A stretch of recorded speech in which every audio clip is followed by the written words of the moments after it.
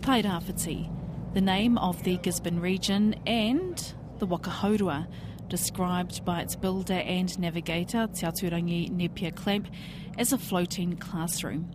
In this week's edition of Te Ahi Kaa, I'm back with the crew as they head out for a sail. Cedar Proctor is from Tokomaru Bay and Papua New Guinea. She's also the administrator of Tairawhiti Waka Voyaging Trust and part of the voluntary crew. Once we get out of the channel into the bay with no, possibilities of collision, so all clear, that's when we will start to use our sails and things as such. Coming up, Te Aturangi talks about his mission to teach more students about waka voyaging. Our voyaging ancestors started some 7,000 years ago, and they did amazing things using stone tools. They constructed voyaging canoes that were capable of going out and exploring, discovering and settling the Pacific Ocean. And I learn about the function of coconut oil as a means of powering this vessel on the water. I aku nui, I aku rahi, nau mai haramai ki te hōtaka nei a Te Ahi Kaa, he matapihi tēnei ki te ao Māori. A weekly show here on RNZ that provides an insight into the Māori world. Ko Justine Murray, aho. You want to take that cover off there next to you? A fascinating part of the waka is that one of its two diesel engines is fuelled by coconut oil. Now there's a trick. One half of the engine is used to warm up the other side because at room temperature, coconut oil is solid, so it needs time to heat up. For the cruise mission, this is all about ocean sustainability. Before we head out into the harbour, I check out the engines and sleeping quarters in the hull below. In the hull of Tairawhiti with Roger. He's going to show me how this diesel and coconut oil concoction powers Tairawhiti. Yeah. So, 3-cylinder diesel. It's 30 horsepower. So two identical motors, one in each hull. Yes. These have normal coolant like a car, but instead of a radiator they have a heat exchanger. So salt water comes in here, takes the heat out of the coolant, so you only got clean coolant going through the motor, not salt water. And so that keeps them clean for a long time. This is the drive shaft, and it goes straight through the hull there. That's like a stern gland to keep the water out.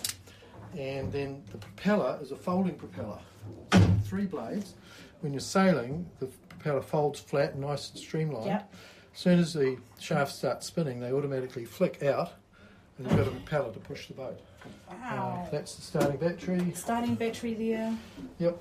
Alternator. And now we've got the 100 litres of diesel. There's 50 litres of coconut oil, which theoretically we can use. Mm-hmm. To use it, you have to run the motor on diesel to get that warm, because a pipe goes through to warm it up. Yes. It's got to be liquid. Yes. It's got to be liquid before it will go through the motor. So you start it on diesel, warm that up, then flick over to the coconut oil. My gosh. Which we actually don't use much because it's... but, theoretically it's possible. Yeah. You would have seen a solar panel on the back. Yep. There's the solar panel controller. Okay. Now, boats actually use, whether you're sailing or motoring, boats use a lot of power. They've got to have lights at night and GPS navigation, whatever sort of navigation. But lights, navigation, communications, VHF radio. So even when you're out at sea, you've got to be able to generate power. So boats either have a solar panel, which is very popular, or little windmills somewhere out the back of the boat to generate power. Yeah, and there is that, but you don't want to be running your engine on a long voyage. You don't be running your engine each day. You want to be sailing. Yeah. What's the ratio between power and the sail? So wind versus this. So you'd use this hardly ever? Yeah, this is particularly for getting in and out of harbour. Yeah. Because this is a floating classroom, we do a lot of getting in and out of the harbour. Yeah. The original boats, which are the same design as this but built in 2011, had huge solar panels, batteries, and a special high-tech electric outboard that they could drop down into the water when they needed, well, 2 outboards, drop them down. They are high-tech because they were able to generate power if the boat was sailing fast. Yes. Big blade propellers, and they could generate power, or they used the power of the batteries, and instead of fuel tanks they had big batteries, big lithium-ion batteries. But they've taken those out of these boats because this is just so convenient, and we can steam at about 12, 13 kilometres an hour with these. But sailing, we can go faster. Yes. We can go up to, this boat would be able to go up to about 20 kilometres an hour if you pushed it. Wow. Yeah. So, engine being there, obviously cold nights, would it warm up the space where the bunks are too? Yeah, it would. Nice and toasty. But it'd be noisy. You've got these bunks. These are bunks, and this is a lee cloth so that people don't roll out of the bunk at night in a rough sea. Right, so they hook those tied to, here we go. They hook up there. Handy. Keep you in your sleeping bag. That one's a shelf, but it also has the same thing. Luggages. Luggage.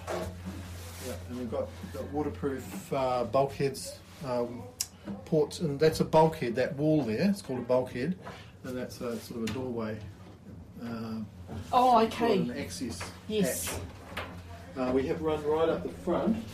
Actually, you can see it through there as well, and that's the forward locker where the sails and other gear is stored.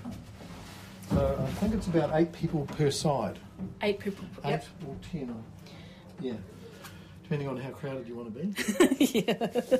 And how do people charge their phones, Roger, here on the Waka? There is a couple of charging ports, like a cigarette lighter charging port up in the cabin where all the electronics are all converged there. Yep. The power, the navigation and communications is up there. So people can charge their phones, but hey, you've only got 8 kilometres range. You've got to communicate some other way. We're going to start pulling up though. I need you to grab that... A small welcome to the new sailors, including me, a safety briefing and karakia or prayers. The crew then ready the Waka for an afternoon sail, about 3 hours. Damien McClutchy has a background as a commercial fisherman. In fact, most of the crew on board have a similar background. Now, just to paint a picture here, there's a lot of wind out on the water, and with 3-metre swells it can get a little bit choppy, so you'll hear a bit of that in this next piece. And you seem to have, just by observing you, quite a leadership type role on this Waka. I'm just a director from Te Aturangi. He's taught me everything I know about sailing this Waka. Just about every nut and bolt on this Waka and how she behaves in the water. And so he's been teaching us over the last 14 months how to get the best out of this Waka. And what's the safety aspects of the sailing, and that's paramount in the mahi that we do, and in the training that we're learning. And we're sailing between one, two, was it cargo ships over there? Being out in the ocean is, I can see a couple of fishing rods at the back there. so I mean, why not, eh? Why not come out and see if you can catch a couple of snapper or something? Yeah, no, we do that all the time. Whenever we catch fish, we give it out to the visitors on board if they want to take the fish home, or we cook it up in the frying pan and we feed them fresh fish. One day there we caught about 16, 18 kahawai, and we just fried them up, and the whole crew and visitors all ate fresh kahawai for the day. So it was spoiled, oh my goodness. Kia ora, Damien McClutchy, part of the voluntary crew on board the Waka Hourua, Tairawhiti. Last week, Waka builder Te Aturangi Nepia-Clamp talked about his experience in the classroom, where he was misinformed about the history of Polynesian navigation. Today, he's on a mission to set the record straight and tell the true stories of Polynesian celestial navigation. And the Tairawhiti Voyaging Trust is keen to start with educating students in the Gisborne region, as he explains. You talk about being a floating classroom, so therefore you hold and you host students, tourists? Yes, indeed. The idea is to, well, one of our missions is to actually engage with every school pupil in the Tairawhiti. And in engaging with every school pupil, they get to learn about our true history, our voyaging history. They learn to have a sense of belonging of their own, knowing where they come from, and being proud of their voyaging ancestry. And one of the take-home messages I like them to go home with is that our voyaging ancestors started some 7,000 years ago, and they did amazing things using stone tools. They constructed voyaging canoes that were capable of going out and exploring, discovering and settling the Pacific Ocean, all of the islands on the Pacific Ocean, an ocean that covers 1/3 of the Earth's surface.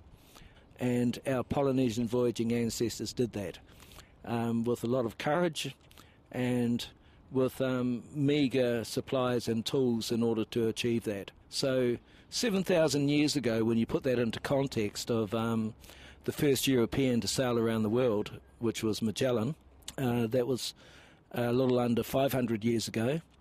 And so 6,500 years before that, our ancestors believed in themselves, and were able to go out and build these waka, these amazing waka, sail the Pacific, exploring, discovering and settling the islands.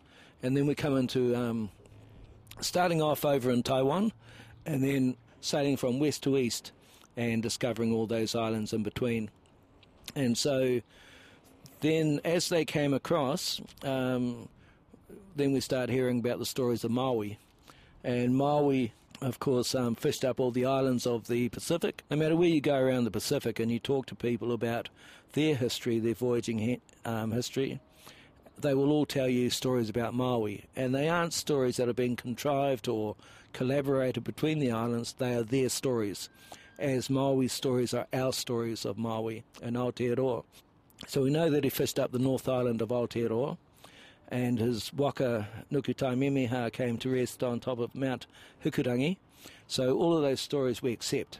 And I think a few years ago, the government actually accepted it too, that the official name for the North Island is Te Iko Maui, which was a huge recognition, recognising our history as Māori of this land, as tangata whenua of this land. And then we come on to Kupe.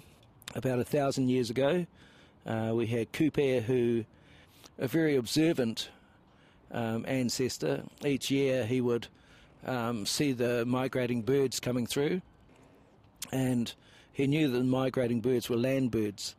And so he decided to follow these land birds one year because he knew that they would eventually find land. And so with his wife and others on board, they sailed following the direction of the migrating birds, and ended up down here in Aotearoa. And it was Kupe's wife, Kuramatatini, that actually named Aotearoa.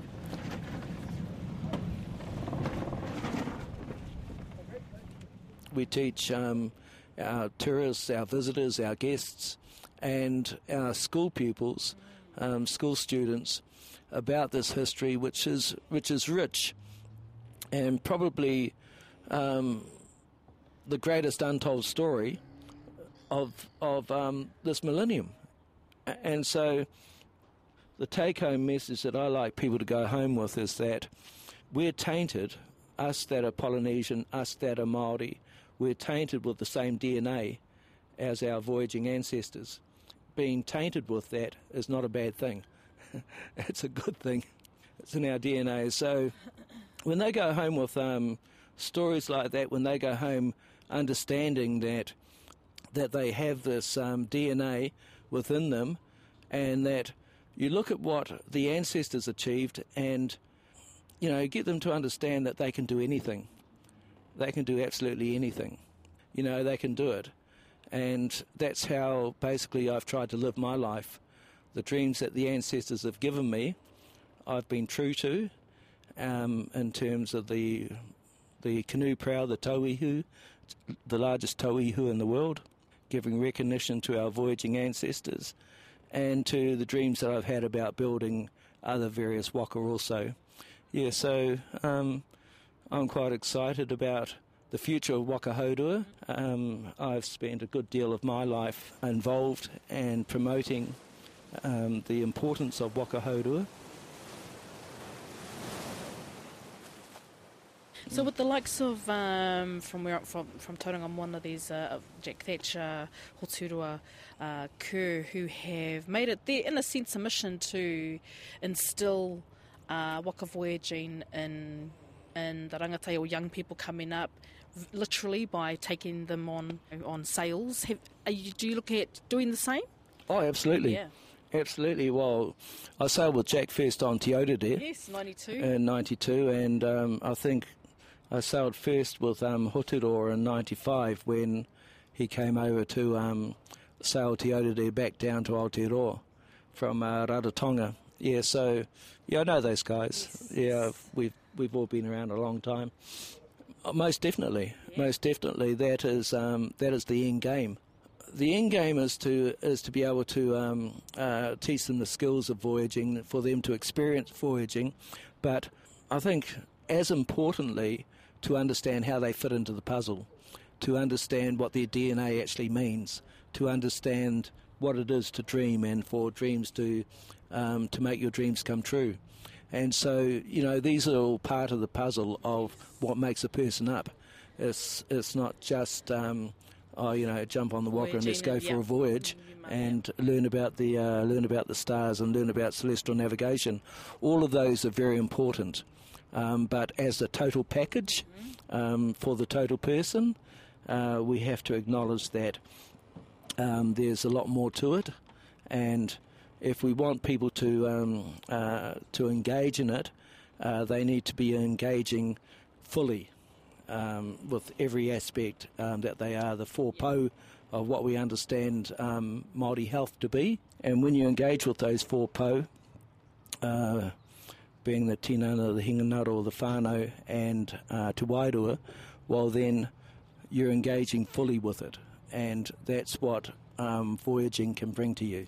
Now, down one of the streets here in Gisborne is a huge painting of Mo Pialog, one of the fathers of sailing. Indeed. And I was very privileged to sail with Mo in 1992 when he sailed with us to Rarotonga, and I became very close to Mo. And yes, that mural was painted by one of our young voyagers. Nice. That's another obviously it's an acknowledgement to voyaging. Yeah, absolutely. So, very excited about that. That mural is in Low Street in Gisborne here, and very, very striking. And a wonderful reminder, of one of our forefathers that assisted. I remember when we got onto the waka on Te Aurere to voyage to Rarotonga, that Miles said, the waka is your mother. You look after her and she'll look after you while you're on the ocean. And I am the navigator, I am your father. And while you're on this waka, you're all whānau, you're all family. So we're all guys on that particular voyage, on the first voyage, so he said, you're all brothers. And you really have to approach it like that. Any problems that you've got in any way or form, you have to actually just leave that on the beach when you go out voyaging, because you can't afford anything to distract you while you're voyaging. And you enter into voyaging fully understanding that and understanding that you're totally engaged. So Hekenuku Mai Busby's passing, what kind of legacy do you think he leaves behind? Hekenuku Mai left a huge legacy because of Te Aurere and the first voyage to actually to leave from here in 700 years. And, Hekenuku Mai had huge support in Tai Tukaro. And so when it came to sailing to Rarotonga, he didn't actually have to involve anybody else. But because of his name, Hekanukumai, and he often used to say to me, Hekanukumai is to bring the people together. And so he did that with Te Aurere.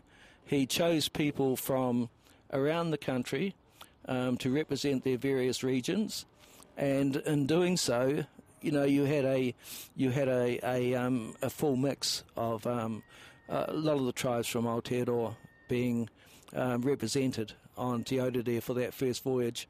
And of course, with them being involved, their tribes are involved, their people are involved, and so he could have done it by himself quite easily, just with people from Tai Tukaro.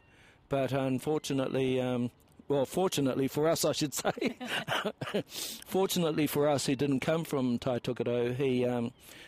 He invited us, and in that way, I have always said to his face, and I've always said publicly, that I remember that to the day I pass, that, and always respect, honour, and appreciate the fact that I was chosen for that first voyage. So a good practice to get into having tied off, because if you get big ones, then it's easier to continue. Tēnā koe Te Aturangi Nepia-Clamp, waka builder, navigator and educator. Nō Ngāti Porou, rongo whakaata me Ngāti Kahungunu. He is also chair of the Tairawhiti Voyaging Trust.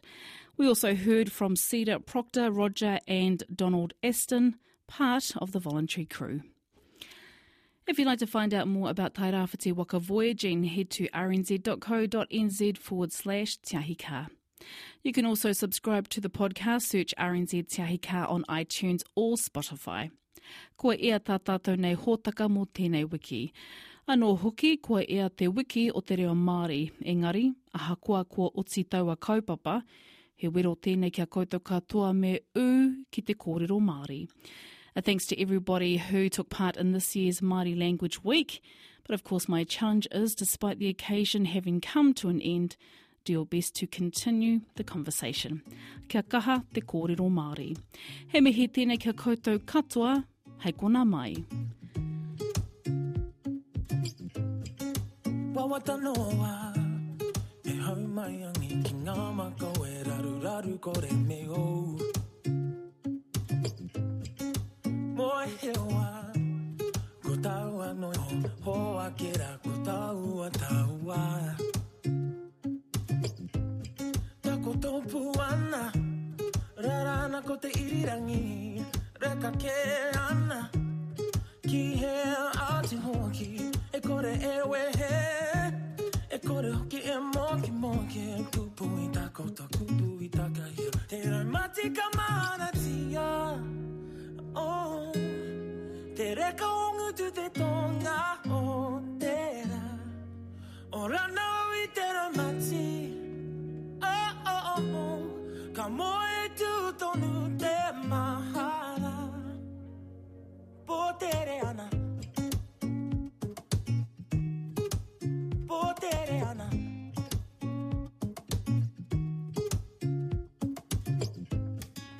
Wawata tonu, mo ana te au na o mata ko taua. Whakarehu ana, ngā wahi ngā tangata, ka ki te ahe whare tahatai, wai tamariki, koe rā noi ho, tako topu ana, rarana ko te irirangi, reka ke ana, ki he ati hoki, e kore e wehe, e kore hoki e moki, kupu I takota, kupu I takahia, te rai mati ka mana tia, oh, te reka ongu tu te tonga, oh, te ra, o rana I te rai mati, oh, ka moe